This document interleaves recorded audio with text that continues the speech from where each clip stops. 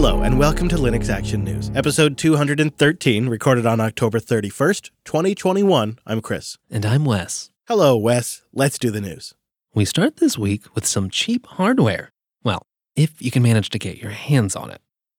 It's been nearly 6 years now since the Raspberry Pi Zero was first announced. And combined, the Zero and its wireless-enabled big brother, the Zero W, have sold almost 4 million units. And this week, the Raspberry Pi Zero 2W was announced. Priced at just $15, the Raspberry Pi Zero 2W uses the same SoC as the launch version of the Pi 3, but it has its ARM cores slightly clocked down to 1 GHz to reduce thermal load, alongside 512 megabytes of LPDDR2 SD RAM. The Zero 2W is equipped with a mini HDMI port, micro SD card slot, hardware encode and decode of H.264, and nice to see this, a hack-compatible 40-pin I/O header. But what might be the most impressive thing here, and really great for those of you who've already invested in a previous Pi Zero, Simon Martin, who designed both that original Zero and the Zero 2W, has been able to squeeze all this extra performance into the original Zero form factor. So that means almost all cases and accessories designed for Zero should work just fine with this new board. People are loving that online, and this makes me think there's two things about this. One of them is thermal, but before I get to that, I also want to note that this also brings the entire lineup to 64-bit now. That's maybe a small step for one product, but it's a giant leap for PiKind. And this Pi 2.0 shows us that they are really working on their thermal game. Thermals are always a challenge when you're trying to package more performance into the same small package you had before. It's an age-old problem. You want to up the performance, but you want to cram it into the same space. So how do you dissipate that heat?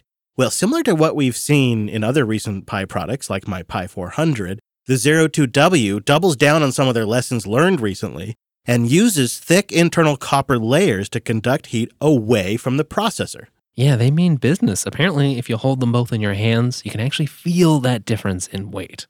Now, sadly, actually getting your hands on one is going to be a challenge for a while.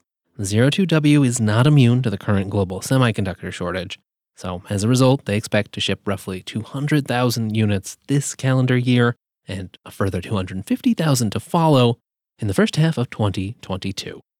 But they do say, quote, "We aim to keep Zero 2W in production until at least January 2028.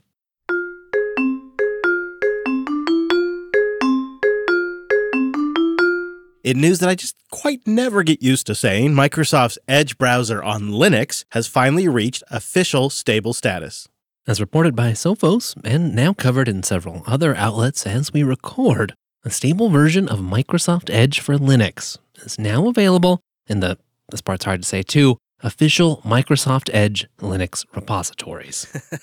Now, it is version 95, just like the latest stable release on Windows. There's been no official announcement by Microsoft as we record this.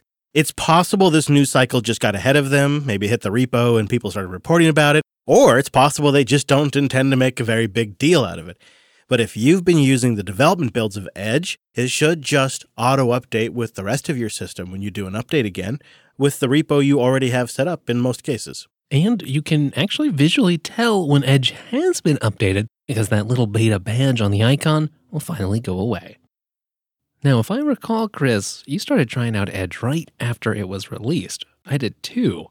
Did you manage to stick with it, though? Not at first. It was definitely an on and off thing. But as Chrome or Firefox would give me a fit about something I was trying to do, for example, this typically would happen, Wes, as you know, like we'd be using some WebRTC VoIP app to do a show, and Chrome would be spinning up my CPU and causing my fans to go crazy, and Firefox would have some issue with the screen sharing, or some weird Google policy had been applied to my Chrome browser, and so just different things would come up and I would try Edge. Yeah, you need a spare browser sometimes. Yeah, and I would find that Edge handled those workloads better, and so over time, Edge has kind of picked up more and more things I use it for, because in my use, I've just found that it seems to use fewer resources doing the same job, and it has that Chrome compatibility that I need in some of those WebRTC apps. So that's kind of been a winner for me. Plus, I have issues with Chrome where it's constantly nagging me to sign into a profile when I log into a Gmail inbox for like one of the shows. And I just don't get that garbage with Edge. So overall, I've found the experience to be above average, I'd say. And I find myself on most systems now installing it alongside Chrome and Firefox. Have you used it much after you gave it that initial go? No, I'll be honest. I kind of got installed, played around with it. Seemed like Chrome, but with a Microsoft stamp, and so I didn't keep using it. But I can definitely appreciate how, having an extra browser lying around. And I'll be honest, I've not really been impressed with Chrome lately. Some of those same things you mentioned, they're definitely bugging me. So maybe a less Google version might be what I need. Yeah, I don't think you're going to see Linux users en masse switch, though. You might see some enterprise adoption, some educational space adoption where people need compatibility. But you know what I mean? I don't think this is going to be like a revolution at the regular Linux user level. No, I don't think so. I mean, I'm going to keep using Firefox, but hey, don't we want a little browser diversity? Unfortunately, Edge doesn't quite count there. No. Well, transitioning from open source web browsers to open source messaging systems and clients, we noticed EMS, the folks behind the Element Matrix chat client and the Matrix hosting service, have announced Element One this week, which promises to bring Matrix, WhatsApp, Signal, and Telegram chats all into one place. The service is priced at just $5 a month, and they're offering, quote, a fully managed consumer experience, with the bridging and hosting managed by the experienced EMS team. They say it's also basically unlimited usage with some reasonable, fair use limits to protect against bots. Yeah, that's pretty understandable. You see, the fundamental value pitch here is that you have a lot of chats online potentially. I sure do. Yeah, and you'd like all of it in one place. And for some of us, that is a very tempting product. And you could even see them expanding this beyond just what I've listed and even maybe going to things like Discord, Slack, Mattermost, and lots of other services. They can just kind of layer them on top of this. But there are some trade-offs. Bridges support conversations, invites, images, and attachments, but they don't support voice or video calls between platforms, although your voice and video attachments should be supported just fine. And the big caveat that right now, end-to-end encryption is broken in order to make the bridges work. But the EMS team do say they've taken some efforts to reduce that risk, noting, quote, the bridges operate in Element's trusted EMS environment, with no content scanning or data mining. And of course, Element to Element or any other Matrix app supporting end-to-end encryption, those conversations are still end-to-end encrypted by default. They also support voice and video calls. If you're someone who manages a lot of online communities or just participates in them, and you've been thinking about getting into the world of Matrix, this might really be a no-brainer. I can't really think of an easier way to get started with this kind of stuff and have a nice hosted, curated experience. Yeah, in fact, setting up Matrix can be one of the barriers to adoption, and they've really packaged it all together here. I also think that you're right, Chris, when you say expect more bridges coming soon. This might be a nice funding method where EMS gets some money and some of that gets directed to developing better or future bridges. Actually, they hint quite strongly at this on their blog, saying, we'll be listening carefully to all feedback to see how to develop Element One in the future. It could be that people want more bridges added, or perhaps end-to-end encryption for existing bridges might be deemed more important, or something else entirely. Either way, we're all ears. I like what you're saying there about this being a way for users to fund EMS and Element development. And that reminds me a little bit of the Nebucasa setup for Home Assistant. That's the commercial organization above Home Assistant. And they offer a Home Assistant remote access service that's very reasonably priced. It's full of features, and it gives Home Assistant great functionality that you're going to kind of want anyways, with just the check of a few boxes and a monthly subscription. But what you're really doing with that subscription is you're financing future development of Home Assistant. And so by subscribing to this Element One, you'd be helping the Element organization continue as just a Matrix fan. So I think this isn't quite ready for me, but I am definitely on the fence. I'd love to see a Slack bridge set up. Ooh, that would be nice. Yeah. Or just a one-click Discord bridge. Then I could close a few more Electron apps. That's one of the main goals here. One Electron app to rule them all, Wes. And while we're talking about the Element Chat app, the chat client added export support this week in version 1.91. So with this latest release, you now have the ability to export chat from all rooms and DMs on the Element web and desktop apps. And this new exportability was definitely one of the development team's most upvoted features. And the implementation looks pretty solid. Not only are you able to choose what you want to export, the current timeline, the entire timeline, or just a specific number of messages, but you're also able to choose how to export them: HTML, plain text, or my favorite, JSON.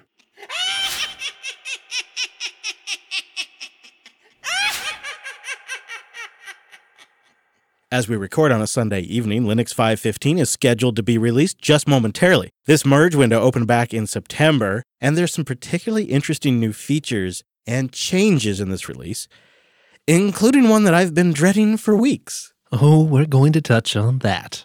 But first, one of the most talked about new features is the new NTFS3 file system driver, originally developed by Paragon Software. It feels like we've been reading about this one forever, but now it's finally shipping. Something else we've been following closely, the Apple M1 IO MMU driver was added, among a whole bunch of other ongoing work, adding support for Apple's new SoC in the kernel. But the feature I know you've been dreading, this release merges in KSMBD. Soak it up, Wes. I know you're loving this. This is just crazy to me. An in-kernel Samba file server. You know, SMB, the Windows file sharing protocol that accepts remote connections over the network, is now built into the kernel. And we're trying to figure out how this is even going to work. Is the kernel going to open up an interface and accept Samba connections over a new interface like WireGuard does? Or is it going to actually open up the remote port somehow on your machine? Like, we don't know, but I have a suspicion we'll find out. And the overall message is this isn't a replacement for traditional Samba for most workloads, but KSMBD does promise a high performance and more lightweight option for those of you who might need it. Hey, nothing better for my local network. And really, I suppose that shouldn't be too hard to do when your service is built right into the kernel. But that's definitely something we're going to test. Interestingly, Samsung's use case for this is lightweight file sharing on Android devices and other embedded applications, but we just think it might be fun to try a Raspberry Pi file server. I do have to admit, I am looking forward to that.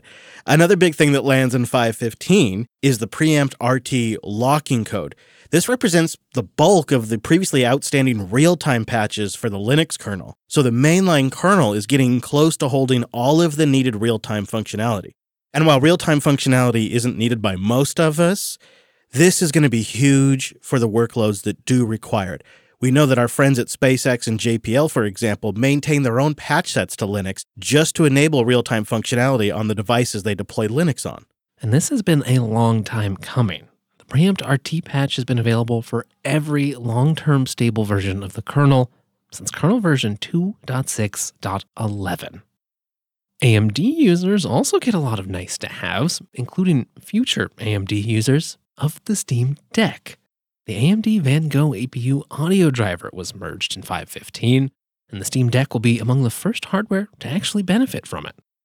Really, there is just a lot going on in 5.15, and as always, Michael Arable has a great write-up at Phoronix, which we'll have a link to in the show notes.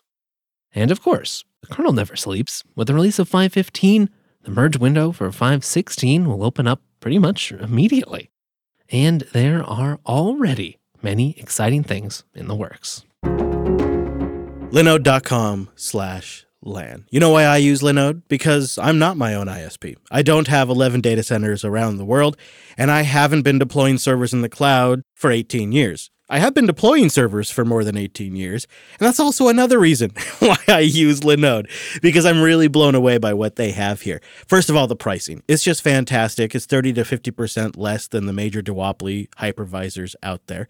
They've made a really great dashboard. I think they revved it like a couple of years ago, and now they've just been really kind of iterating on something really great because it's definitely a refined product. It manages to strike the balance between simple but give you advanced functionality when you need it. On top of that, they have a really fleshed out API and a command line client you can use on your OS of choice to interact with Linode and do things like upload files or manage a box, create a snapshot before you make a change. What I actually do on my machines is usually I have a drop-down terminal on whatever desktop I'm using, and almost always that's where I have the Linode command line tool. So if I'm working on something, I can have that just ready to go. Drop that down, execute a command like a snapshot or something real quick, and I'm good to go. Linode is really focused on giving you a simple but powerful setup. And you can go with one of their pre-built stacks, just one-click deploy kind of thing, and they got a lot of good ones for that. That's a great way to learn, too. Or you can go the DIY route. I've actually found guides in Linode's tutorials on how to replace their images with my own custom Linux image, which I use for this VPN monster that I run for my LTE connections. But I was just blown away that they were like, not only did they allow it, but they were showing me how to do it. That's what's so cool about Linode. They're in it for the tech. Like I mentioned, they are their own ISP. When they did that years ago, it was like kind of like a controversial thing that Linode was using Linux as firewall and routers. Like, what are they doing? They can't do that. And now it's just as commonplace. You see Linux in so many places in our network infrastructure now. So many people now do infrastructure as code. Linode was all about that early on. When things really got cooking in the cloud age, it was really when virtualization became available. And that was something Linode saw coming before anybody else. They saw what you could do with that before anybody did because they're geeks and they played around with this stuff. And now their service has a bunch of great features. I love their S3 compatible object storage. They have cloud firewalls, DDoS protection, VLAN support. Of course, they've got a powerful DNS manager because you're going to need that. Kubernetes support, super fast networking, and a lot more. So go get that $100 and really get an opportunity to try it. Linode.com/LAN. Go there. Get $100 on a new account for 60 days, and you support the show. It's real easy to support the show and try out something great. Linode.com/LAN. And Linux Action News is made possible by Ting. Linux.ting.com. Ting's my mobile service provider. They are a mobile virtual network operator. That means they focus on the customer support and a great value. Go find a plan that fits at linux.ting.com. They have a special deal going on right now as I record this. So if you're listening around release time, they have very special rates, up to 35% off on some of their plans. So go to linux.ting.com and get $25 in credit so you could really start working here. Ting has fantastic plans and rates. Whatever you need, a little bit of data, a lot of bit of data, unlimited talk, unlimited text, they've got plans for you. And they've got simple to understand terms and no contracts. It's simple to switch to Ting. You go to linux.ting.com. Pretty much any phone's going to work with Ting because they support multiple networks. They have coast-to-coast network coverage, and they know the math. They know what works best in your area. So you go to linux.ting.com, you check out your current phone, you create an account, you pick a plan that fits you just right. And seriously, right now, if you're listening around release time, they've always got great pricing.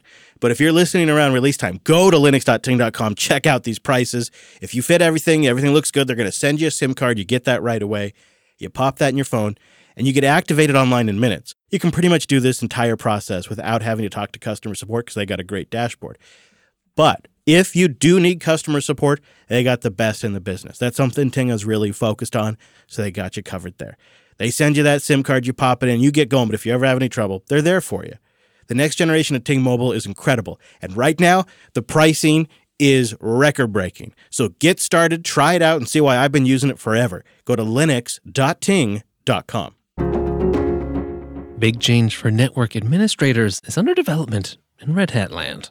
It appears the Fedora project, and further downstream, Red Hat Enterprise 9, is considering removing support for the Network Information Service, or NIS. NIS solved a problem in the early days of Unix networking as the number of systems grew. It became quite a chore to copy around your Etsy password file and keep those UIDs in sync.